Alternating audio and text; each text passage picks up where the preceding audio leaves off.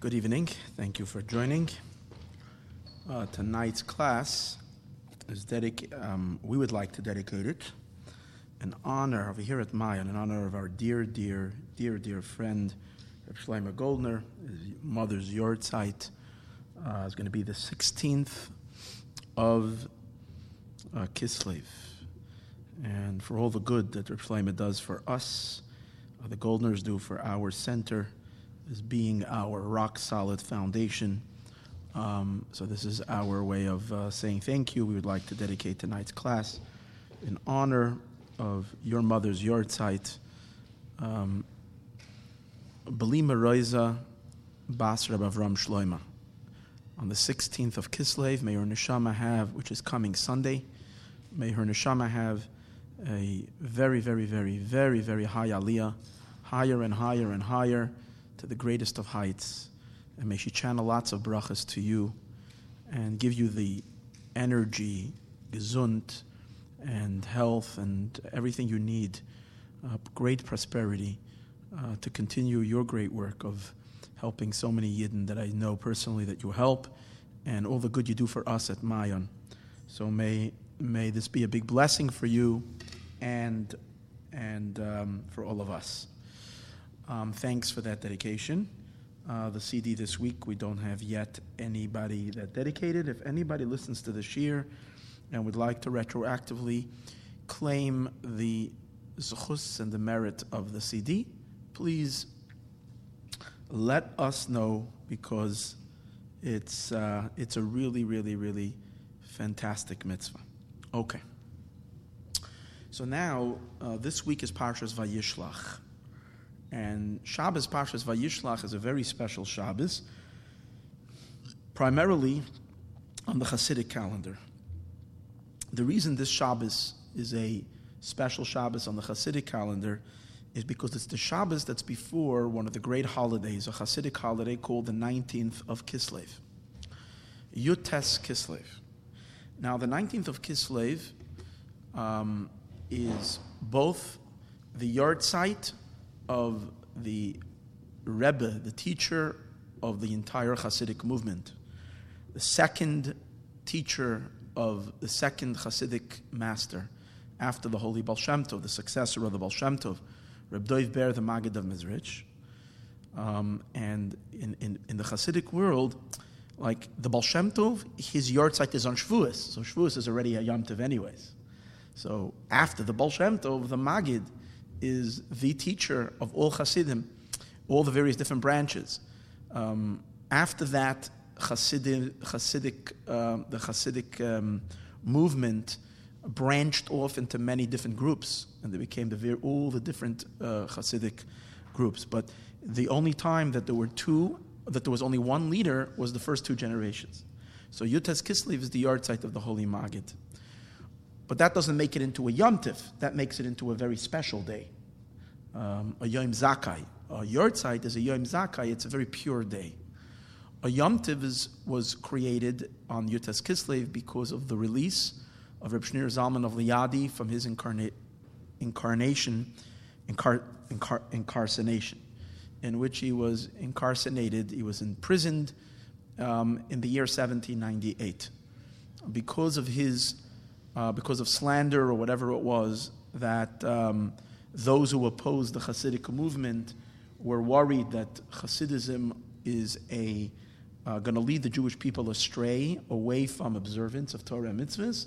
Reb Shneur Zalman of Liadi was one of the most powerful teachers and movers of the Hasidic movement, especially in the hotbed of the Misnagdic world in White Russia and Lithuania.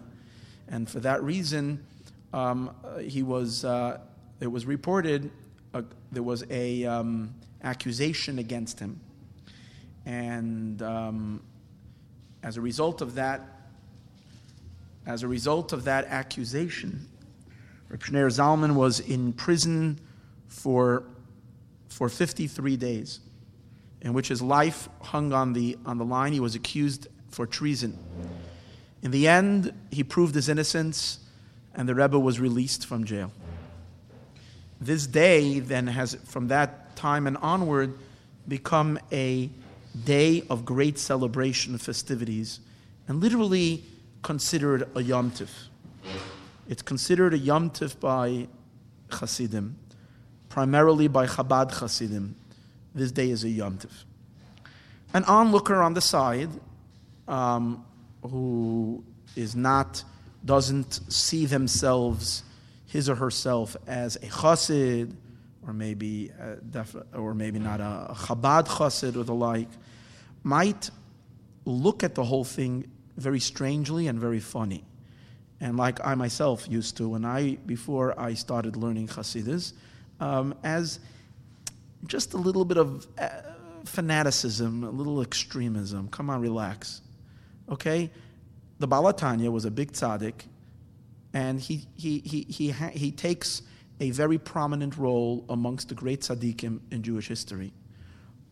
But amongst another gazillion tzaddikim, there are so many great rabbis and great people, and in their personal lives, they sometimes had situations where their lives were threatened, and some kind of a miracle happened.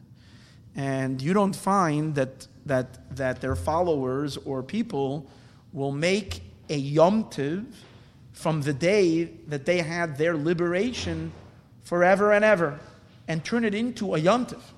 Call it a Yom Tov. Understand, people celebrate a yard site, commemorate followers of a teacher. But to go and call it a Yom Tov and treat it with seriousness as if this is like Hanukkah and Purim, I know personally that a lot of people laugh loud about that, and a lot of people, even if they don't laugh loud, chuckle quietly when they see that. And again, the reason I can identify with that, because when I was a kid growing up, I was also one of those laughers. I also thought it's ridiculous. I thought the Chabadniks are a little bit over the edge with their fanaticism and seeing this as a Yom Tov. As a result of being niskarev to Chasidus and learning, I realized that this approach, or this kind of scoffing or whatever it is just coming from, sadly to say, simple ignorance. It's anybody that has picked up the book of Tanya and seriously studied the book of Tanya will have to admit that this book is a transformational book. This book completely transforms you and takes your entire worldview and turns it inside out. It's not just another sefer. There are many, many, many svarim on Jewish theology and on this. But the book of Tanya is an extremely unique book. It brings what it basically does, it gives you the perspective on life, the perspective of Torah and mitzvahs from the way it is viewed in heaven. It gives you the soul perspective on all of Judaism. It takes us out of our human speculations, of the chitzonius, of the external approach to what Yiddishkeit is all about. And it opens us up to the deepest, inner core of what Yiddishkeit is all about. As a result of that, it creates such enthusiasm, such excitement, such determination. Of course, just by learning it one time, being that we're human and we tend to forget, so it will have impact on your life. But if you put it afterwards on a shelf and you don't learn it again, so it will act as an inspiration and perhaps create some kind of a shift and an appreciation from a different, and create what we might call the paradigm shift in a person. But then it will wear off and we go back to being just, who we were yesterday. But if a person continuously studies, and then not only that, but takes the other teachings of Chassidus and follows up with it, the energy, the enthusiasm, the excitement, the depth, the connection to Yiddishkeit becomes so much truer, real, deep, powerful. It takes it to a whole new level. It takes Yiddishkeit to a whole new level. It takes your life to a whole new level. It is literally it creates a metamorphosis in a person's life. When you realize that, you realize that how fortunate we are that we had a master like Reb Shneur Zalman of Liadi, a teacher like that. And you realize that this really, truly is a Yom Tov, a real Yom Tov for the Jewish people. I think the objection that many people have towards something like this goes even deeper, which is the problem that happens to people when they don't learn Chassidus. And the advantage of learning Chassidus. Without Chassidus, and this I always felt this way, and maybe this is my own thought, but I think I'm right, from just my interaction with people who have studied Chassidus and those who haven't, is that in general the thrust, the feeling for those who didn't learn Chassidus, is that Yiddishkeit happened thousands of years ago. That's when, in biblical times, in the times of the Nevi'im, that's when God was really involved, and that's when things were really important. But then we went to exile, and we went to Galus, we didn't deserve that relationship, and we're cast into darkness. And now we're kind of holding on, we're hanging in there, we're holding on to this thin rope. And one day, out of nowhere, from the middle of nowhere, and it keeps on getting, and the world just keeps on getting darker and darker, and life keeps on getting more and more depressing because it looks like Judaism, and it looks like the world is only becoming more and more corrupt and darker, and we're very much influenced by the notion and idea of Yeridas Hadoros, of the descent of the generations, and which is a true idea, and one reaches a point of like, okay, I'm a Jew because I'm a Jew, I'm going to continue with my Yiddishkeit, but you don't really feel a sense of progression in terms of the world and the like. Looks like, and what was a long time ago it was once upon a time there were great days. When you start learning Chassidus, you realize that our generations that we are living today in are as significant and as powerful or even more powerful than biblical times. And you realize that God has actually given us tzaddikim to lead us to Mashiach Tzidkenu, that are tzaddikim on the levels of the greatest Nevi'im, of the greatest back. And I know it sounds radical, and again, it only sounds radical to those who did not learn Chassidus. For those who learn Chassidus and actually allow themselves the joy, the happiness, the light of these powerful masters, it's impossible. I'm just asking, I'm teasing everybody that didn't learn Chassidus. Come one time to a class in which we're actually learning Chassidus from a book, and don't get turned off after a half an hour if it's a little bit over your head. Allow yourself to sit and study and absorb, and you'll see that once it settles into you, you're going to feel a total transformation. And the joy and the inner happiness and the inner, you'll feel it resonates so deeply in your neshama, the truths, it's unbelievable. And you will realize the same idea, that Yiddishkeit is not something of the past, but it's an ongoing, and that we're constantly progressing, and that the world is only getting brighter and brighter and brighter and brighter. Even though it might look like in the newspapers that it's getting darker, it's truly only getting brighter. Chassidus gives us the lens, the ability to look at the world from a complete different place and be completely optimistic and feel Mashiach's coming, mamish, every moment. So this is very, very, very. This is something about just a parenthetical idea about the Yom Tov of Yutes Kislev. Now it's interesting that the Chabad Rabbeim said some phenomenal things about the day. The fifth Chabad Rebbe, Reb Shalom Dov Ber, in 116 years ago, wrote a powerful letter.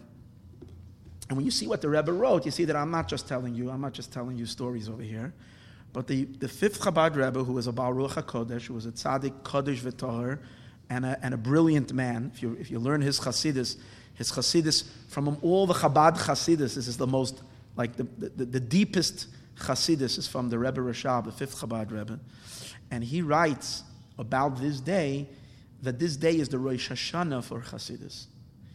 So when this actually came out, there was a great excitement in the Hasidic world that the Rebbe is saying that Yutes Kislev, the 19th of Kislev, is Rosh Hashanah. And obviously, as Hasidim reveled in this new idea, and they were excited about it, non-Hasidim had some ammunition to really laugh and say, come on, look at these Hasidim. We told you they're crazy. Now they have a new Rosh Hashanah. So they said to one of the great non-Hasidic teachers, Reb Chaim Oizer, who was the chief rabbi of Vilna, Reb Chaim Oizer. They came to Reb Chaim Oizer and they laughed. And they said, look, the Lubavitcher Rebbe says that Yutes Kislev is a Rosh Hashanah. And the Mishnah says there's only 4 Rosh Hashanahs. And Chabad came up with the 5th Rosh Hashanah.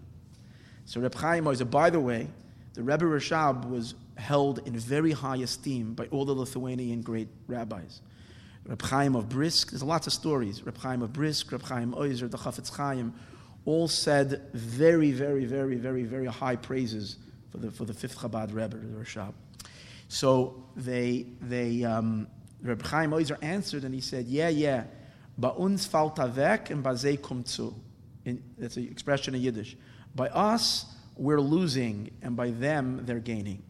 In other words, we're losing, because in those days, anybody familiar, the Haskalah movement, the movement of enlightenment, so-called enlightenment, was wreaking havoc in the Jewish world, even in and including the scholarly world of the great scholars and the like, because quite on the contrary, they were the intellectuals.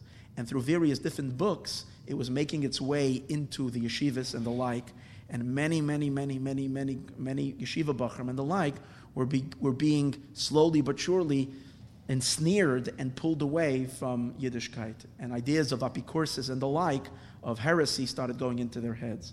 So Reb Chaim Oizer was very aware that this was happening to people in the yeshiva and the like, and he said, we are losing and the Hasidim are gaining. That means by us it's being subtracted and by them it's being added. Now, in this letter, and I want to share with you the intensity of how the Rebbe Rashab, when he wrote about Rosh Hashanah, he says that Yutes Kislev, just to read and just to get an idea, and he says, Achag asher pada b'shalem nafshenu.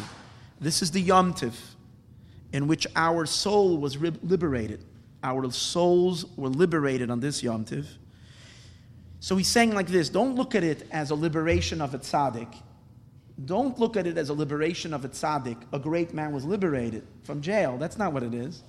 It's the liberation of our neshamas, of our souls. Because we are now able to be liberated from the Yetzer Hara. We're able to be liberated from the constricting darkness of the world by having given to us the gift of Chassidus. Because had, God forbid, the 19th of Kislev miracle not happened, then the Hasidic movement, at least as much as the unique Chabad approach of taking the esoteric teachings of the Baal Shem Tov and the Arizal and disseminating it in a way that people can understand, it would have been snuffed out. And there would never have been a continuation to it. And as a result of that, hundreds of thousands of Hasidim would lose their spiritual light and all this great godly, these precious teachings, which, by the way, as we're soon going to discuss, actually is what saved the Jewish people.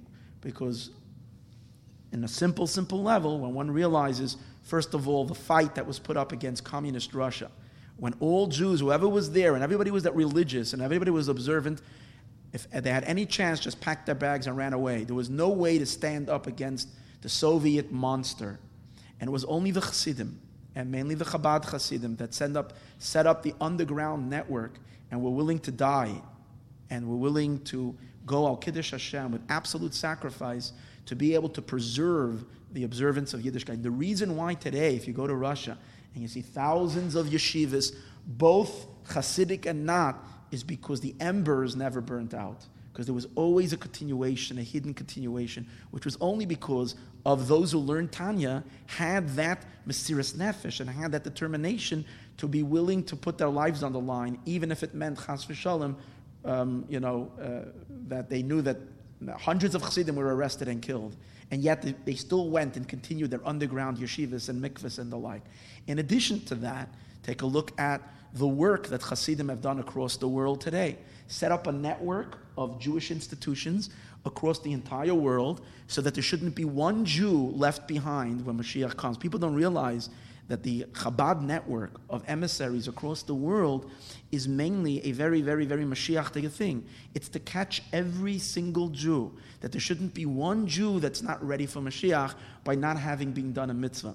It's not just a kiruv. You say, we have to, it's a mitzvah to be makar of Jews. It's not that. It's something much deeper than that. In order for Mashiach to come, every Jew has to have a connection to Torah mitzvahs. In addition to the fact that the sparks of holiness, if we get a little bit more mystical, the sparks of holiness need to be elevated across the world. And instead of the Jewish people having to travel throughout, and the gullahs having to be prolonged for who knows how many more years, where Jews will have to travel to China and to Japan and India and this and that. So actually the Lubavitcher Rebbe says this, by sending one emissary and sending one person, it represents, this person is empowered like an entire community. And they do the work with their families of children, saying brachas and doing mitzvahs. And not only that, reaching the Jews that are in that, these lost Jews, God-forsaken Jews, so to speak, people that are living in the middle of Yehupitzville, a middle of nowhere. They wouldn't have ever expected that anything of Judaism, and yet in the middle of nowhere, they find a shul, they have a mikveh, they have kosher food, they have someone that puts on tefillin with them on the street, there's someone, a girl who says Shema Yisrael, a girl who lights Shabbos candles. We have no hasaga, we have no idea what's going on. Olam Goylam walks around and turns around and says, oh, nice, Chabad, nice, they're a wonderful organization. You don't realize this is tremendous. This is unbelievable. This is huge. This is Geula. This is related to the coming of Mashiach. This is something very, very, very big. So what I'm saying is the inspiration that comes from Tanya. Now, for most people, and I would say this, and I'm certain without any shadow of a doubt, for a person to be able to move into a place where there is no Yiddishkeit whatsoever, and there's no support system, and there's no friends, and they're not even getting money. It's not like you're getting money and support from anywhere. You have to raise your own funds from the people, from the community that you're coming to, and sometimes there's not even a community there. And to go and to be able to do that and raise beautiful families, and not only not be impacted by the darkness in the place, but quite on the contrary, take entire cities and transform them, that power to be able to do that singular alone. I know that in many communities, there is a kollel that starts. A kollel. Okay, you're coming with a team of 10 people, you have a support system. And people are supporting you. There is people that are ready. If you're going out there, someone pays you a salary. It's not like going into Yehupitzville without any support, without anything, and going into and still not being impressed. It takes a very, very deep soul connection, and it all begins, and it's all coming from that great empowerment. It's coming from a tiny little book called the Tanya. And if not for that book, all of this would not be happening. So we see clearly that this redemption is a redemption of the Jewish people. It's not just a redemption of an individual tzaddik. And that's the honest truth. Whoever is willing to be honest, whoever just has bias and all kinds of other things, okay, let them have their opinions. But I'm just telling you the honest truth. If you're willing to look at it from a real, true, honest place, this is the reality. So the Rebbe, the fifth Chabad Rebbe says, an amazing, he continues his letter, and he says, V'or, it's a day that our souls were redeemed, V'or v'chayos nafshenu, and the light and the energy of our soul, nitan lanu. Basically, you know what was given to us? We got access to the light and to the energy of our neshama. Before this day, our neshama, our inner light and inner life force of our neshama was locked. So even though we were living as Jews, our neshama was impacting us, but we didn't have the key to open up the secret treasures of our soul and to be able to connect to the deeper light and energy of our inner soul. Now we were given light and chayos of our neshama, and also we were given the hidden secrets of the Torah, that the hidden secrets of the Torah, they are the nourishment and they are the energizers of our soul. Hayoim hazeh, this day, he says, Rosh Hashanah l'dach. It's a Rosh Hashanah for Chassidus. This is what the day is. Asher ilchilanu aveseinu akadoshim, that our fathers have given us. And then he says, which is Vihihi Torah Baal Shem Tov, and this is the Torah of the Baal Shem Tov. But then he adds another line over here. And you read it and you think, come on, it seems like, Rebbe, you're being very, very extreme with this. You're getting carried away with your belief in this Chabad Torah and this Hasidus Torah, that it is so essential and so great. This is what the Rebbe says. He says, Zeh hayoim tchilas masecha. The day of the 19th of Kislev is the day of the beginning of God's work. That says about Rosh Hashanah. But what does it mean it's the beginning? And these words actually bothered me so much when I started learning Hasidus. Before I was able to really appreciate the depth of what it's saying, I felt like, come on, it's a little bit exaggerating. This is what he says. Listen to these words. Shleimus hakavana hamitis bebrias ha'adam alei aretz. The ultimate, the perfection of the ultimate purpose of why God created man on earth. That the ultimate purpose for why the Eibishter created the human being on the world is fulfilled on the 19th of Kislev. Wow. There's no monkey business. He's saying over here that this day is touching upon the innermost point of creation. The reason. What? Lahamshich. How does this day fulfill that? Because this is the day in which we draw forth. This is the day in which we pull down, we download. Gilui or pnimiyas teireseinu hakdosha. The revelation of the inner light, of the innermost of the pnimiyas of our holy Torah. Asher namshich b'yom hazeh. On this day, on the 19th of Kislev, we download for the entire year all the Hasidic inspiration, all the Hasidic teachings that we're going to study all year long. Just like on Rosh Hashanah, we receive our life for the whole year. We know that all the parnasa we're going to make, all the livelihood we're going to make any time during the year comes to us on Rosh Hashanah. And then it just manifests the whole year. So on this day, the 19th of Kislev, the energy of the inner light of the Torah, this enlightenment is coming to us on that day, and then it disseminates over the whole year. It's a very powerful day. That's what he says. Now there are people who would, as I mentioned earlier, would say, come on, it seems a little bit too much. And there are Hasidim that would be even embarrassed to say this publicly, especially in the forum that I am saying it now, in which so many people that listen to this are not necessarily Hasidim. So I had an interesting insight today, and I'd like to share. It's my own insight, but I'd like to share this with... in Shmona Esrei, we have a special bracha. And everybody connects to a different bracha in Shmona Esrei. One of the brachas that speak to me very, very dearly is the bracha ala tzadikim ve'ala chasidim, in which we're davening ala tzadikim for the tzadikim, ala chasidim, and the chasidim v'ziknei. It's a special bracha that Hashem should bestow his protection on the tzadikim. And then we ask a special prayer. We say, v'simchel keinu imohem. Put my lot should be with the tzaddikim. We should belong to the tzaddikim. So first of all, you see clearly in the bracha ala tzaddikim that you can be a good Jew, you can be a very wonderful Jew, you can be a very religious Jew, you can be an observant Jew, but you don't necessarily belong to the tzaddikim. I don't mean that you're not a tzaddik. We're all not tzaddikim, regular people. If you learn Tanya, you find out that tzaddikim are only very, very few. Even if you never sin all your life, imagine a person who never sinned all his life, you're still very, very far from being a tzaddik. Then you're a Beinani. You're an average individual according to the Tanya. If you sin once, then you already belong in the realm of the wicked. That's why Hasidim in general, if we learn Hasidus, that it keeps a person a little bit on the humble side. Because you realize, okay, what are we already? Not even a Beinani, not even an average.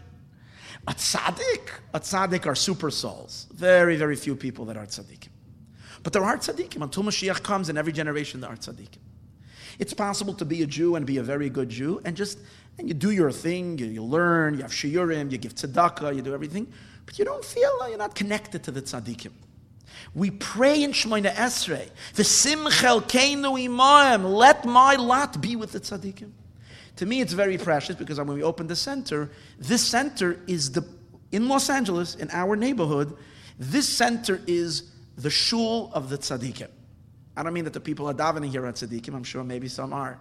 I'm not talking about that.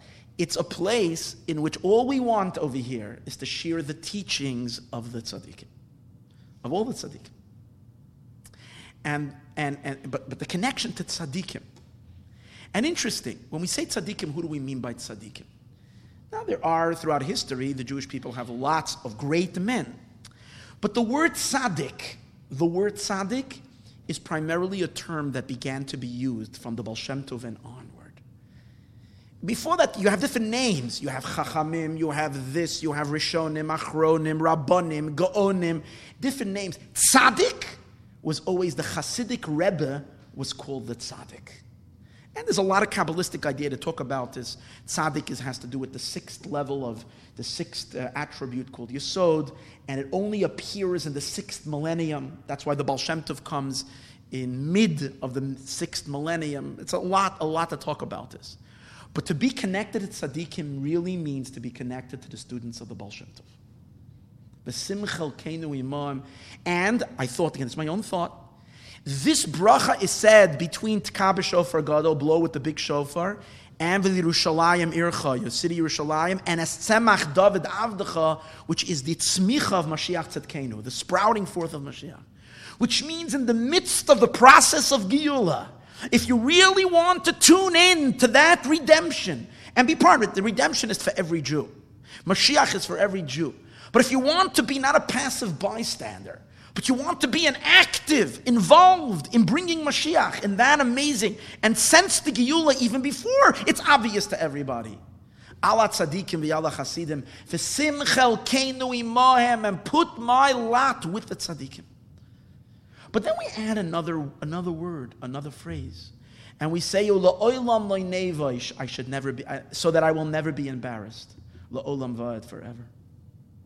La'olam lo'nevash, no, sorry, la'olam lo'nevash ki b'cha batachnu, because within you I trust. So how do you understand these words? B'simchal keinu, I put my chelik with the tzadikim, la'olam lo'nevash, and I will never be embarrassed. I will never be shamed. So I think till now the way I always understood it is, this is the way I understood it. I mean, I didn't really learn the Pirush on Tefillah to tell you if my old way of understanding was right, but this is the way I always understood it. If I'm going to be connected to the tzaddikim, they will keep me. A tzaddik is able to lift you. Even when you fall down, the tzaddik is able to hold you up so that you will live, therefore, a holy, godly life. And therefore, la'olam lo'nevash, you won't be embarrassed forever and ever. Because you have the benefit of being connected to the tzaddik, and therefore la'olam lo'nevash. So la'olam lo'nevash is not a prayer. La'olam lo'nevash is a reason. Why v'simchel keinu imayim? Why should I be connected to tzaddikim? So that la'olam lo'nevash, I will never be embarrassed forever. But what do we have to give a reason? You're praying. Who cares? You have to give God a reason why you want something. Do we say to Hashem, Slach lanu? We say, Slach lanu, forgive us, ki chatanu, because we sinned. But we don't say, because we feel so bad, and it's so bad to sin, and therefore, please forgive me. We're not giving reasons. Rife'enu Hashem v'nei rafei, please heal me, God. Why should you heal me? Because it really feels bad to be sick. And therefore, please heal me. We understand, God knows why you want to be healthy. So if you say, I want to be connected to tzaddikim, the Eibishter knows already. What's this notion of la'olam lo'nevash so that I shouldn't be embarrassed? Yeah, that's part of it. If you'll be connected to a tzaddik, the tzaddik holds you, so you won't be embarrassed. No, I realize that it's not an outcome. It's the part of the prayer. You know why it's part of the prayer? You're davening like this. Let me be connected to the tzaddik. And number two, la'olam lo'nevash, I should never be ashamed with what tzaddikim say. Do you realize the depth of what is being said? Sometimes tzaddikim say things that sound radical. They sound a little bit above our heads. They sound like they were maybe hallucinating. And that's because the mind of the tzaddikim see things 100 years before they happen. Tzaddikim see things at least 30, 40 years in advance. Tzaddikim see the entire world. They see everything that's happening. Tzaddikim are in a whole different realm. So sometimes a tzaddik will say things that is completely beyond our limited minds. And even when someone is a chassid, even when someone is attached, he's embarrassed with what his Rebbe said. So he doesn't want to tell anybody, shh, let's hide this. Let's not show this to anybody because he said something that seems to be embarrassing. So we're davening and we're saying, not only v'simchel keinu imaim, not only I should be connected to the tzaddik, but I should never be shamed with the tzaddik. Why? Ki b'cha b'tachnu, because in you I trust God, and I know that every word that a tzaddik says is going to happen. Why? Because anybody that knows anything about true tzaddikim, but these tzaddikim, a real tzaddik is a merkava. He's a chariot to God. And when he speaks, his words are not his words are God speaking through him. Shechina medaberes mitich groinai. The Shechina speaks. I have no doubt that all the words that came out from the holy Baal Shem Tov weren't the Baal Shem Tov saying his own things. The Shechina speaks through the mouth of the Baal Shem Tov. The Shechina spoke through the mouth of the holy Maggid. The Shechina spoke through the mouth of Rabbi Levi Yitzchak of Berditchev, Rabbi Yisrael of Kozhnitz, the Kozhnitz Maggid, Rabbi Lamelech of Lozensk, Rabbi Aaron of Karlin, the Baal Atanya, Rabbi Nachum of Chernobyl. These people, they didn't speak just their own words. Their words are godly words. And therefore, when a tzaddik says something, it's absolute real. We don't have to be embarrassed. It's emes and emes la'amita. That's the introduction to this year. Now, what does this Yom Tov have to do? We know everything is b'hashgacha pratis. So my question over here is, when you say it's Rosh Hashanah, is there truly, so what does it mean? You can say that it's the beginning of something. Rosh Hashanah always means the beginning of something, and Rosh Hashanah means that it contains the energy of whatever is going to follow for an entire year. So, for instance, on Rosh Chodesh Nisan is the Rosh Hashanah for kings. So, what does that mean? That means for a king, his energy comes to him on the first day of Nisan for all his power that he's going to have the whole year.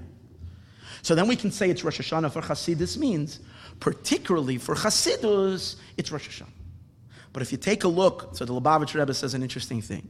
He says, when you look at what my predecessor said, and you also look that Hasidim take this Rosh Hashanah so seriously, that they actually say to each other, L'shana Tova, the same blessing that people give to each other for Rosh Hashanah, Hasidim give this blessing to each other on Hasidim give this blessing to each other on the 19th of Kislev. And they say, L'shana Tova, for a good year, you should be inscribed and written in the teachings of Hasidus, in the learning of Hasidus, and in the ways of Hasidic. So therefore, he says, as a sign that this is not just we're not talking just merely about one particular aspect of Judaism that this is a Rosh Hashanah for, but that this day, the 19th of Kislev, is actually connected to Rosh Hashanah.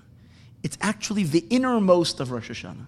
The inner point of Rosh Hashanah, which is like the most important day of the Jewish calendar, is the 19th of Kislev. And therefore, he says, you always find that the 19th of Kislev comes out the same day of the week like Rosh Hashanah comes out. So, for instance, Rosh Hashanah was Thursday and Friday. So this year, the 19th of Kislev is on Thursday, next week, Wednesday night. So it always connects. Sometimes the first day of Rosh Hashanah, sometimes the second day of Rosh Hashanah, depending on if the month of Cheshvan is a full month or the month of Cheshvan is 29 days or 30 days, that can be different. Okay, but it will always come out on the Rosh Hashanah because there's a similarity. So to understand what kind of connection can the 19th of Kislev have with Rosh Hashanah? What is the relationship? So to understand that, let's take a look at Parshas Vayishlach. The 19th of Kislev always comes out in the vicinity of Parshas Vayishlach. When we read Parshas Vayishlach, and this is really, really very, very, very, something very, very beautiful. When we read Parshas Vayishlach, we see, what's the theme of Parshas Vayishlach? And how is Parshas Vayishlach, so the theme of Parshas Vayishlach is, Yaakov sends messengers to Esav. Yaakov is dealing with his brother Esav. From a deeper, more inner perspective, the idea of Parshas Vayishlach, the idea of Parshas Vayishlach is the Jewish people dealing with the Gentile world. That's what it is. It's the rectification of the Gentile. And one then will say, okay, so what is the 19th of Kislev, which is the day that the deepest, innermost, esoteric, highest teachings of the Torah are delivered to the Jewish people? What is that connected to Gentiles? The Gentiles. It's the most external, the most outer world. What does it have to do with the 19th of Kislev. Out of all, Parshas Vayishlach seems to be the most unfit parsha for a parsha in which Parshas Yisro would have been a good parsha.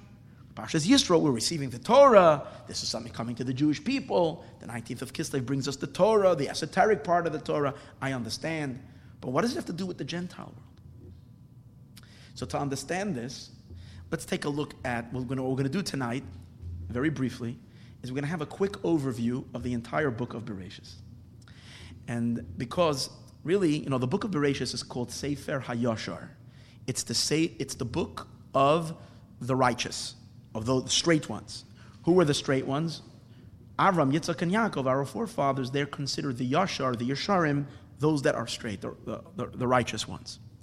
Why are they Now, we also know that the work of the fathers is a siman, is a sign, Maaseh Avos Siman Labanim.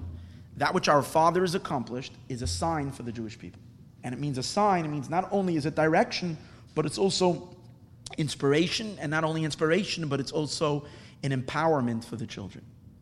So the entire book of Bereshis, even though it's about the life of our fathers, it's a little snapshot, it's a little preview, it's a little map. It's a map of all of history, of all that the Jewish people have to accomplish throughout history. When we're going to look, so what we're going to do today is like this. We're going to go an overview of the book of Bereshis, go through every parsha, and show how every part of Parshas Sefer Bereshis is another milestone in the ultimate realization of what the Jewish people need to accomplish. Then we're going to come back in Parshas Vayishlach and get an appreciation of what Vayishlach is all about, and then we're going to understand its connection to the 19th of Kislev. So now let's go to the Sefer Bereshis. Parshas Bereshis begins with and what we're mainly going to do is we're not going to get into the details of the parsha. We're just going to look at the names of all the parshios, and the names themselves are going to give us, we'll see how much is in a name. Bereshis means in the beginning. And in the beginning, what's the beginning? Beginning is that God created heaven and earth. Everything begins with creation. Everything began with God creating a world. And Bereshis tells us, the theme of Bereshis is that everything that exists in Shamayim and in Aretz was created by God. There's nothing in the world that just exists outside of Hashem, because God created everything. Heaven and earth, which means all this of the spiritual realms, all the way down to the physical, all the way down to the most concrete of the physical, and everything in between.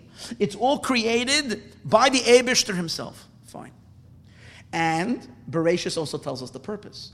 Rashi tells us that the word Bereshis means that there are two things, Beis Reshis, the word Bereshis stands for two things that are Reshis. The Jewish people are called Reshis and the Torah is called Reshis. That means God created the entire world for the sake of Israel and for the sake of Torah. Everything in the world is connected to Torah and to the Jewish people. Everything. An alleyway in Zimbabwe, a restaurant in Paris, a market in Morocco somewhere. Everything is connected to a Jewish person doing a mitzvah, or learning Torah. How, what, where, and when? I don't know. After Mashiach comes, we'll all know how everything was all part of one big puzzle. But everything in the world is connected to the plan and the purpose, because everything is created by God, and God did not throw in extra pieces, any extra things that he doesn't need here. Everything is part of the plan. Good. For the sake of Israel, for the sake of the Jewish people. What's the sake? What's supposed to happen? What is Israel and the Torah supposed to do in this world? The answer for that is Noach. What does Noach mean? Noach comes from the word satisfaction. The Medrash says that when it says two times Eile Toldos, these are the chronicles, or these are the children of Noach. Noach ish tzaddik. It says two times Noach. The Medrash says that Noach stands for Naichal Elyonim, Naichal Letachtoinim. A certain tranquility above and a tranquility below. That means the purpose of creation is for a deep satisfaction that our Creator is going to get. Creation was created, God created the world for a satisfaction. The nachas that God is going to get. What's God's ultimate delight and ultimate pleasure? When our physical world is going to become the home, his home. The Medrash tells us, and this is the cornerstone of the book of Tanya, one of the primary cornerstones, in which the Tanya flips the entire world view of a Jew upside down on its head is where the Tanya says that the purpose of creation is not spiritual. The purpose of creation is not a transcendental, sublime service to Hashem in the spiritual realms, but the purpose in creation lies in the concrete, material, physical world. When the physical things in our world become synchronized with God, with Hashem's will, then Hashem can live and be totally unified in the Gashmius of our physical world. Physical world becomes a home for God. And that gives the Eibishter a tremendous nachas and a tainuk. And that's Noach. Noach is the satisfaction that comes from Bereshis. Bereshis, God creates the world. Everything is His. For the sake of the Torah and the Jewish people, that we should create Noach. We should create the satisfaction. But how is that going to happen? How is a world that is so full of schmutz, a world that is so disconnected, a world that the Arizal defines, this is how the great Kabbalists define our world, as a world that's mole klipos v'sitra achra. It's filled with klippa. It's filled with shells. It's filled with extraneous forces. It's filled with stuff that block things that conceal and obscure God and that are antithetical to anything holy. How is such a world going to become a home for Hashem, where Hashem can fully manifest and reveal Himself? The answer is, God needs some volunteers. That's Lech Lecha. Lech Lecha is the neshama as being, all souls are dispatched on the mission. Throughout the 5,000 years of the history of the world, or let's better say, close to 4,000 years since Avram Avinu came on the scene, the first neshama really. Since the time when Hashem told Avram Avinu, Lech Lecha, is when neshama after neshama, soul after soul, was dispatched into this world to purify, to elevate, to sublimate, to transform, and to realize the ultimate dream of God. Lech Lecha, Hashem tells every neshama, me and you, God said to each and every one of us, Lech Lecha, leave the spiritual abode, leave the place where you're enjoying my light and you're so deeply connected. Go to a faraway land. Go down over there so that you can bring my light, so you can enlighten the ignorant that are in the physical world below. That's Lech Lecha. Fine. And we know, by the way, Lech Lecha has a double meaning. Lech Lecha means going down. Hashem tells the neshama to go down, down, down, down, down. But Hashem, even though we're ultimately doing for God's, to accomplish something for Hashem, like we spoke earlier, for Hashem's noach, for Hashem's delight, but God will never, ever, ever make us do something that we won't benefit from. So it says that Lech Lecha also means the opposite. That as a result of coming down into this world, going low, low, low, low, down, down, down into a body, Lech Lecha, the neshama is going to ascend after 120, and definitely after Mashiach comes, the neshama is going to ascend higher and higher and higher and higher and higher and infinite heights, as the neshama is going to cease to be a stationary being like Malachim. Malachim are stationary beings. They stand in one place. The neshama is going to become a mahalech. The neshama is going to become a mover. It's going to move to endless heights. That's Lech Lecha. Fine. So we know that the Eibishter needs our souls to come down into this world to purify the creation. In order for that to happen, in order for us to be able to come down here and not be influenced by the darkness, quite on the contrary, we should break through the darkness and illuminate the world. Vayera, what happens? Before a neshama comes into this world, God has to supercharge the neshama for its mission. So it's true, the neshama basks in God's light for hundreds of years when the soul is in heaven.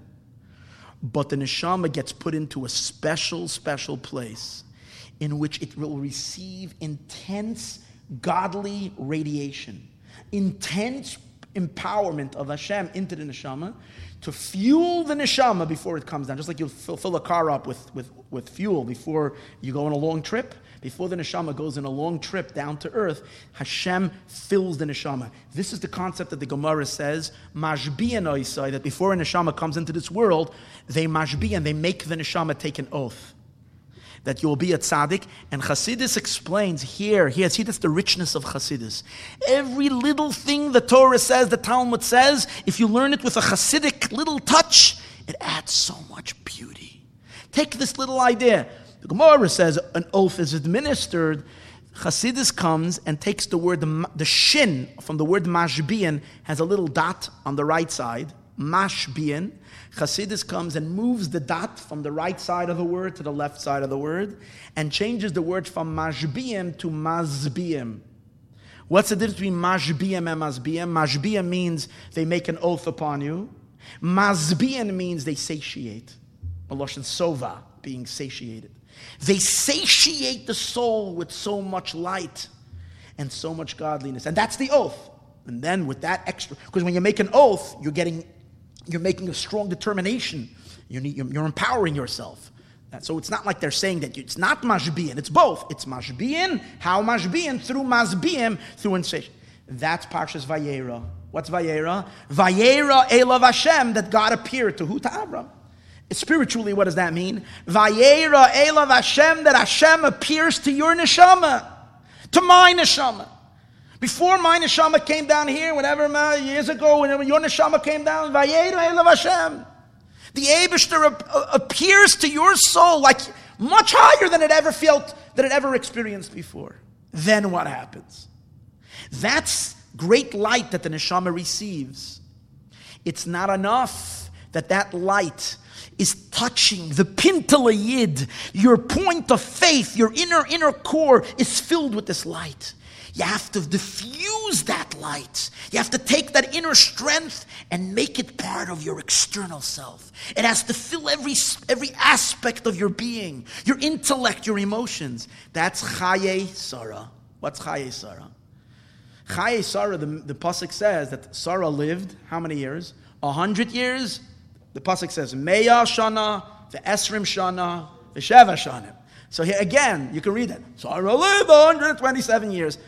I'm just trying to share with everybody my enthusiasm for Chassidus. Because when I learn Chumash and I read that Sarah lived 127 years, very nice. Next, what else? Nah, comes Chassidus and Chassidus says, wake up, don't be such a klutz.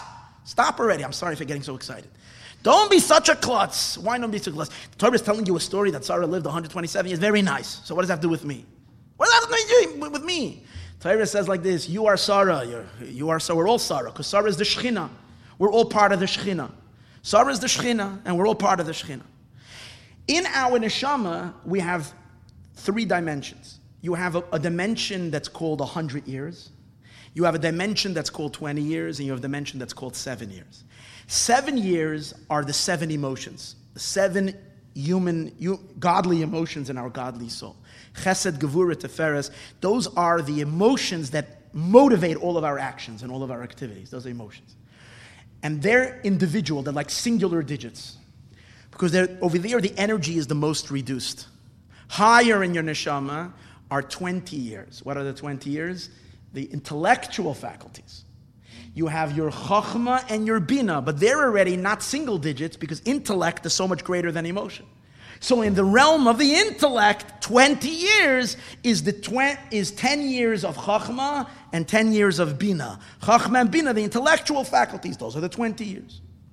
And the 100 years, those are your encompassing powers. In Kabbalah and in Chassidus, that's called keter, your crown. That's the part of your neshama that transcends your intellect. What's that? That's your willpower and your pleasure. Your willpower and your pleasure. Because willpower is stronger than intellect. It drives the intellect. And even deeper than willpower is pleasure. Where is your pleasure? Where's your delight? So we're saying like this, that Vayera Elav Hashem, that the revelation that God reveals to the neshama, to empower the neshama, Chaye Sarah becomes the full life of Sarah, of the neshama. That means it doesn't only remain in our subconscious, deep inside. No, we're filled with pleasure about the mission. We're filled with desire, with willpower to see it through. Intellectually, we also understand and appreciate that life is so precious and so important, and we can do so much. And emotionally, we're excited. Chaye Sarah. Wow. Do you see what just happened to these 5 parshiyos? It's not stam. You're mapping out the whole story of what it's all about. We're not done yet. Now comes Parshas Toldos. What does Toldos mean? Toldos means, okay, now the pasuk is describing to us, okay, the neshama is coming down to this world. What does the neshama need to do down here? What's its objective? The objective is to make this world holy, but how is it going to be? Toldos means you have to produce. Toldos means children. You need to be productive. What's the production? So simply, first of all, just having children, that itself is already a production because you're bringing more souls into this world. So you're bringing this continuous purifying force into the world, having children. But Chazal also tell us, Rashi tells us, that what are the toldos? What is considered the offspring of a person? Toldos of tzadikim, maisem toivim, the good deeds. So you're here in this world to do good deeds. To have children, which are the good deeds. Who are those toldos? What are the good deeds you have to do? So you would think, good deeds. Well, Rashi tells you, who are the toldos? Twins, Yaakov and Esav. Esav? What's Esav doing over here? How can Esav be one of the good deeds that we do is have Esav? Having Esav is not a good deed. Esav is a troublemaker. Esav is a menace. No. It's teaching you that your production and your effect on the world is both Yaakov. Yaakov represents all the things you're going to do in this world that are intrinsically holy. You're going to come into this world, you're going to learn Torah, you're going to learn Mishnah, you're going to daven, you're going to do mitzvahs, you're going to do holy things that are essentially Kedusha and holiness. That's Yaakov. Yaakov is Ishtam, he's a perfect tzaddik. That's Yaakov. And then there is Esav. What's Esav? Esav is everything that's unholy in this world. Everything that's dark in this world. That's Esav. Esav is the klipa, Esav is the darkness. Oh, we got to keep away from that. No. It's your job to influence that which is dark and ugly and negative in the world as well. How do you influence it? Influence it in a few ways. First of all, you influence the bad, the negative in the world, through what we call sur meira, by not giving in to the temptations that will come your way. Which means, even if you're a very, very, very from extremely religious person and you keep yourself very insular, you close yourself off from everything non-holy in the world, you too will have a temptation. Everybody gets temptation. Somehow the klipa is going to manage to stick its way into your consciousness. And what are you going to do? You're going to say no. And guess what? Guess what happens when you say no? When you say no, you actually cause the klipa, the unholiness in the world, to be broken. Every no that a Jew says to any kind of negative temptation against Torah and against, they cause a shattering in the sitra achra in the other side. I want to ask you a question. How many no's did the Jewish people say for when God gave us the 10 Commandments until today? How many times did a Jew say no? I know people like to speak gossip. This one did that and this one did that. But how many no's? Do you know how many no's God has up there from all the no's that we've said? You know what kind of devastation we did to all the klipa? We break it based on the no's that we do. But the ultimate tikkun is not just in the no's, because the no's is just breaking the unholy. The ultimate is to be able to take the unholy itself and transform it to Kedusha. That's the ultimate. So it's not just saying no, it's also being able to go into that which is negative and unholy and reject it, but also find the positive potential and use that for holiness. That's already much trickier, and not everybody can do that. But that is it. The truth is, when it comes the end of days, God forces the Jewish people to do that. And that is accomplished through Balei Tshuva. Through people who, for whatever reason, were born into a home, into the environment where they didn't know about Yiddishkeit, and as a result of that, end up sinning, unbeknown to them, and eating and living a life that is fully steeped in the klipa, in the really dark klipot that are not redeemable, that we can't use for Kedusha, but they don't know. So therefore, they're involved. And then they come back to Judaism. And when they come back to Judaism, they have a thirst to holiness and to godliness much more than someone who was born religious and observant. That extra thirst comes because their soul was wallowing in darkness for such a long time. And when they do tshuva, they don't crush the darkness, they take the darkness itself and they convert it to Kedusha. Esav Ha'amurim beparsha. You see, there's two types of Esav. There is Esav on his own, but there's another Esav. What does Rashi say? Who are the toldos? What are the effects of what are the offspring? What are Yaakov and Esav? But not Stam Esav. Esav as Esav is stated in the Parsha. That means Esav as Esav is rectified. Esav as Esav becomes part of Torah. That's the work. That's the toldos. Following? Okay. So now we know what our work is, what work consists of. Working with the holy, crushing the unholy, and rectifying it. Fine. What's Parshas Vayetze? Vayetze is actually going out and starting to do the work. Till now we spoke about the preparation. Vayetze is Yaakov. Yaakov is the neshama. Be'er Shava, the Orach Chaim HaKadosh says, Be'er Shava is the Be'er is the well where all neshamas come from, the great spiritual godly well, where all neshamas come from. Yaakov's neshama goes out from Be'er Sheva, and Sheva, the Orach Chaim says, is also referring to the oath that's administered for the neshama before it comes down. So the neshama leaves that place, Vayelech, and the neshama goes Charana to Charan. You know what Charan is? Charan is a place that angers God. That's our world. It's a place that before the Jewish people get involved, it's a very ugly, dark, lowly place that gets Hashem upset. And our work is to change Charan. So Yaakov goes to his uncle Lavan. Lavan is a Karn artist. We spoke about it last week. He's a deceiver. He represents the physical world that's lying to us all the time as if there's no creator. And Yaakov goes to Lavan and he takes all of Lavan's possessions and he turns it into his possessions. He takes Lavan's children and he makes them his children. You see later, Lavan is so upset at Yaakov. The only thing he can say to him is, your children are my children, your possessions are mine. That's the end of the conversation. He's so angry, but he realizes he lost. Yaakov goes into the world and takes everything that belongs to Lavan and turns it to Kedusha. That's Vayetze. That's an idea of a neshama coming into the world. What's Vayishlach? Vayishlach is phase 2. Vayetze is phase 1 in our work in this world. Vayishlach is phase 2. What's Vayishlach? What's phase 2? After we deal with the Lavan of the worlds, we have to deal with a lower part of the world, and that's the Esav of the world. You see the difference between Lavan and Esav? Lavan is a klipa.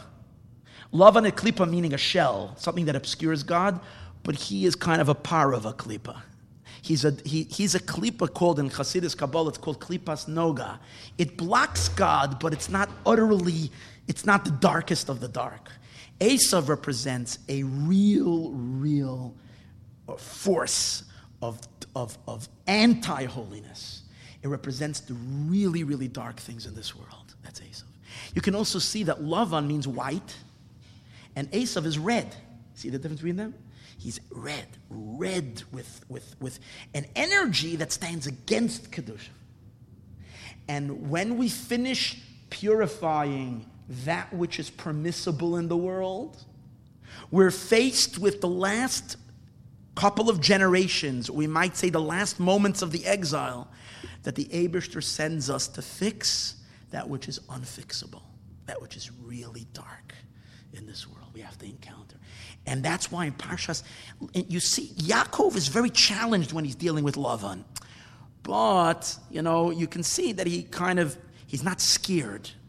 Comes to this week's Parsha, he has to deal with Esav, he's terrified. He sends him a gift, he's davening, he's crying, and then you see him ferociously fighting with the angel of Esav all night long. They're kicking up dust. This is the last and final battle, right before Mashiach comes. This is when we deal with the real dregs, with the really dark things in this world that we all have to deal with. Yes, today, because of the exposure that we have, that each and every one has as a result of today, all technology and stuff like that, we end up wrestling with really dark stuff.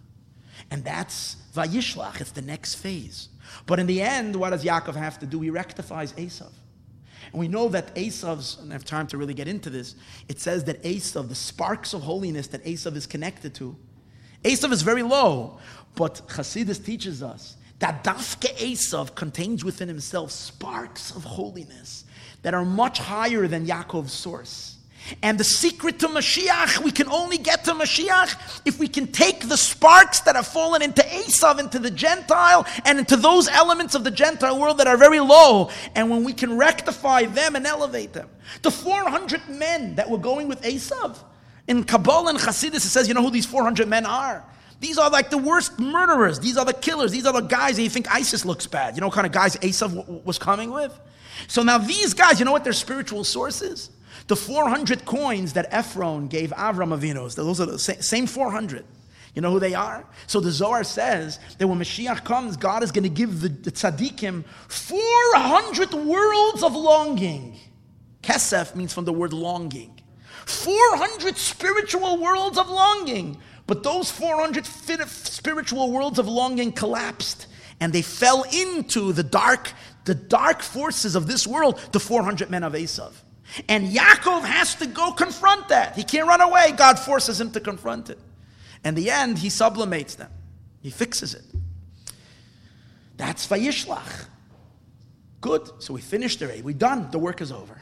What happens next? Vayeshev. Vayeshev means tranquility. That's the world of Mashiach.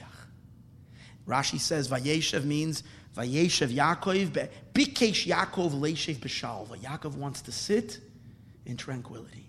That's the ultimate shalva. The war is over. The battle between good and evil is over. All the dust settles. We see a beautiful world.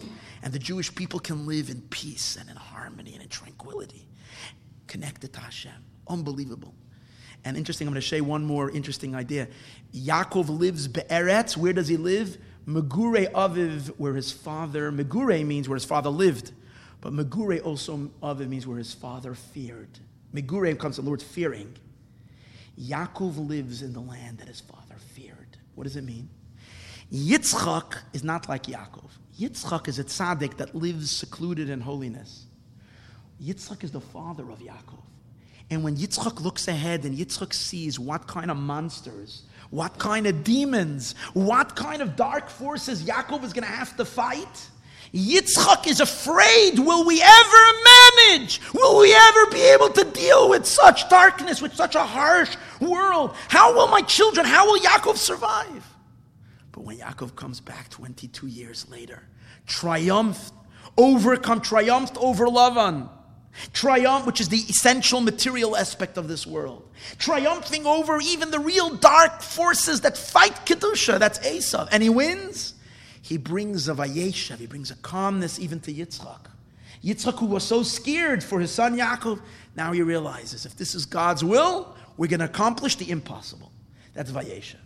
Miketz means, and then we've reached the end of all of our work, the end purpose of Shnasayim Yamim, the 2 years, Miketz, it says Miketz Shnasayim Yamim, the 2 years means the end of the purpose of the spiritual and of the physical. I don't have that much time to explain Miketz, but I'm going to leave it for now. And finally, Vayigash. What's the whole... And good, so we finished everything. The world is rectified. The world is a home for God. What's the ultimate gain from all of that? What does God really want? What's his innermost? God wants intimacy with his bride. This is only creating the home in which he can be intimate with his wife. Because you need a home for that. So the whole world is made, and that's Vayigash. Vayigash means he approaches. Every single Jew approaches Hashem and achieves an ultimate Vayigash, Elav Yehuda. Yehuda is the Jew, the Yid. Vayigash, we approach Elav to God Almighty. The essence of Hashem himself and the Jew merge together. Vayigash Elav. After Mashiach comes, the ultimate union between Knesset Yisrael and HaKadosh Baruch Hu. Jew and God merge together. And when Jew and God merge together, not in our souls, but with our bodies, when we actually, with our physical body, becomes one with Hashem, Vayechi, then we live eternally in the physical world. Vayechi means, and we live. Today we're not really alive, because we're only living temporary life. Hey, whatever, 120, and then the neshama departs the body. Vayechi means we will live happily ever after, forever and ever, because we've achieved total oneness with Hashem. Jew and God. Unbelievable. That's the story of Bereshis. You got the entire Sefer Bereshis, the entire purpose of creation. Based on this, we'll understand why Vayishlach is such a pivotal parsha in this whole thing. Because according to everything we've explained till now, the first few parshios, from Bereshis until Toldos, is not the work. It's what? The introduction to the work. The last few parshios, from Vayeshev, Miketz, Vayigash, Vayechi, is the outcome of the work. What's the work itself? Vayetze, Vayishlach. Vayetze is the first few thousand years of Judaism. Vayishlach is the last battle, when we deal with the real dark elements of the world in order to confront them, to transform even the lowest of the low. That's Vayishlach. Oh, so Vayishlach is the end of our work. It's really the conclusion of the work, because Vayeshev is already the reward, so to speak. Vayishlach is the end of the work. The toughest part of the whole thing. Finishing and completing the work. For that, we need Chassidus. That's why the Baal Shem Tov came, to empower the Jewish people for the last and final battle. We need to connect to the deepest, inner point of Torah to give us the strength to be able to deal with these challenges that leave in the end of days. But even deeper than that, the way we bring God to be the essence of God to reside in the lowest of the low, the essence, there's a medium. How do we get the essence of Hashem down in the low? We need the essence of the Torah. The essence of the Torah brings us the essence of God into our neshama, and through our neshama into the world. So the Jew and the Torah are the mediums through where the essence of Hashem becomes one with the world and the lowest parts of the world. So therefore, we have to have the holiday of the 19th of Kislev, which brings us the essence of the Torah, and allows, like the words of the Baal Shem Tov, Yafutzu ma'inoisecha chutza. Your mayonos, your springs should come chutza, should come outside. That means not only a little bit Chasidus, not only, what's the Chiddush? Let me stand, for those who are not familiar so much. What's the difference between the Baal HaTanya and all the other Hasidic masters? Others felt that you can't teach these essential, deep, godly ideas. You only have to give people little nuggets, little tiny something. Meaning, they said, give the people the ray of the Torah, don't give them the essence. The Baal HaTanya said, no, the purpose is that the essence of the inner essence of the Torah should come to everybody, to every Jew, even the Jew who's the farthest away. That's what Mashiach said to the Baal Shem Tov. When your well springs, not when the water from the spring will reach, the wellspring itself, the spring, not the water, not that you will grab a cup of water and go to the farthest places and say, you want a little teaching of the Baal Shem Tov? No, that's not it. The spring itself, the well itself should reach where? Everywhere. The furthest places. And that's accomplished, like you see today. Across the entire world, our teachers teaching Chasidus, across the whole world, in every city and in every place. The wellsprings of the essence of the Torah is in every corner. That's how the entire world becomes a home for the essence of God. We merited over here to have Mayon, the actual Mayon, on La Brea, in Hollywood, in the midst of the town and the root of the biggest towering, giant, ginormous klippas.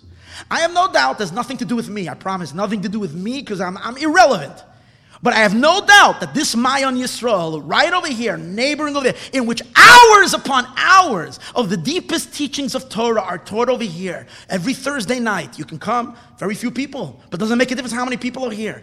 Every Thursday night, hours and hours of the essence of God is revealed up here over here. That's what's causing all the news that you've been reading in Hollywood happening in the last few months. The toppling of these huge, ginormous klippas falling and disintegrating. It's hard even to find anybody who's still standing. Everybody is falling. This is the garbage is collapsing across the entire world. Why? Because this is being taught. It's these teachings that are being taught everywhere. The pnimius, and therefore, the more people learn it, the more people will open up, the more we will see that darkness will dissipate and only light will remain. So what does it have to do with Rosh Hashanah? Rosh Hashanah, we call out to Hashem. Meloch ha'olam kulo. We want to crown God on the entire world. Make Hashem king over the world. To make God a king over the entire world, not just in Bnei Barak, not just in Williamsburg, not just in Muncie, not just in small little enclaves, but to make God the king over the entire world, over 70 nations. To do that, you need that book of Tanya. You need the teachings of the essence of Chassidus to reach out everywhere across the entire world. So v'hoya Hashem lemelech, the Eibishter should be a king. Al kol haaretz. So the pnimius of Rosh Hashanah, the actualizing of Rosh Hashanah, is the 19th of Kislev. This is not a little cute little yontif. This is the deepest yontif of the Jewish people. This is huge. Huge, huge. And by the way, this is all a commercial, because I'm inviting everybody to come over here on next week, Wednesday night.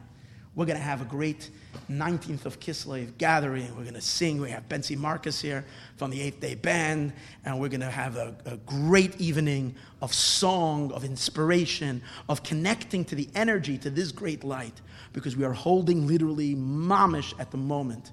And I call out to everybody, if you didn't start learning Chassidus seriously, now's the time. Jump on the bandwagon. Jump on the Mashiach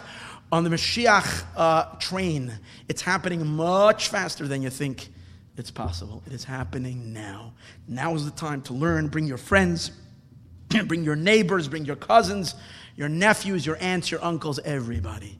Let's storm the world with holiness, with Chassidus, and you'll see so quickly that will change everything. And Esav himself will have a complete transformation. And by the way, like you're seeing today, I just want to show that the most extreme elements of the world have totally been turned over. The UN, that a year ago, we forget so fast. The UN that was once the biggest antagonist against the Jewish people, take a look. The Eibishter made a miracle called Nikki Haley. A whole transformation, there's still a lot of bad stuff happening there, but that whole animosity and that whole yuckiness against Israel, it's all shattered. Saudi Arabia now wants to become best friends with Israel to demolish the clip. It's unbelievable. We're seeing transformation. I mean, these are the miracles. These are bigger than the biblical miracles. How is it that Saudi Arabia, the prince of Saudi Arabia, wants to go hand in hand with Israel? Your Shmuel is turning over. How is it that instead of an administration of Obama and who knows, whoever was together with it, which was so anti everything holy, we have today someone, as I spoke about, that is, it's inconceivable that this man should be president, but yet he does God's work. He's standing, and if not for the Jewish people, I have no doubt that if not for the Jewish people involved next to him, whether it's Kushner, I don't know who it is, we would have long already had the embassy in Jerusalem. It's the Jews there that are afraid of it. Jews that are insecure with being Jewish. But the Gentile, Esav, he would have done it a long time ago. The more we will be proud with our Judaism, the more we will stand strong. He will do what he needs to do. And you see that this is very godly. This is unbelievable. This is Esav transformed. We're already living in Mashiach's days. It's time for us to open our eyes, appreciate and understand this. And we should really, really, really connect to Chassidus and to the light of the Eibishter and the light of the Shechina and the light of the third Beis HaMikdash. May it happen now.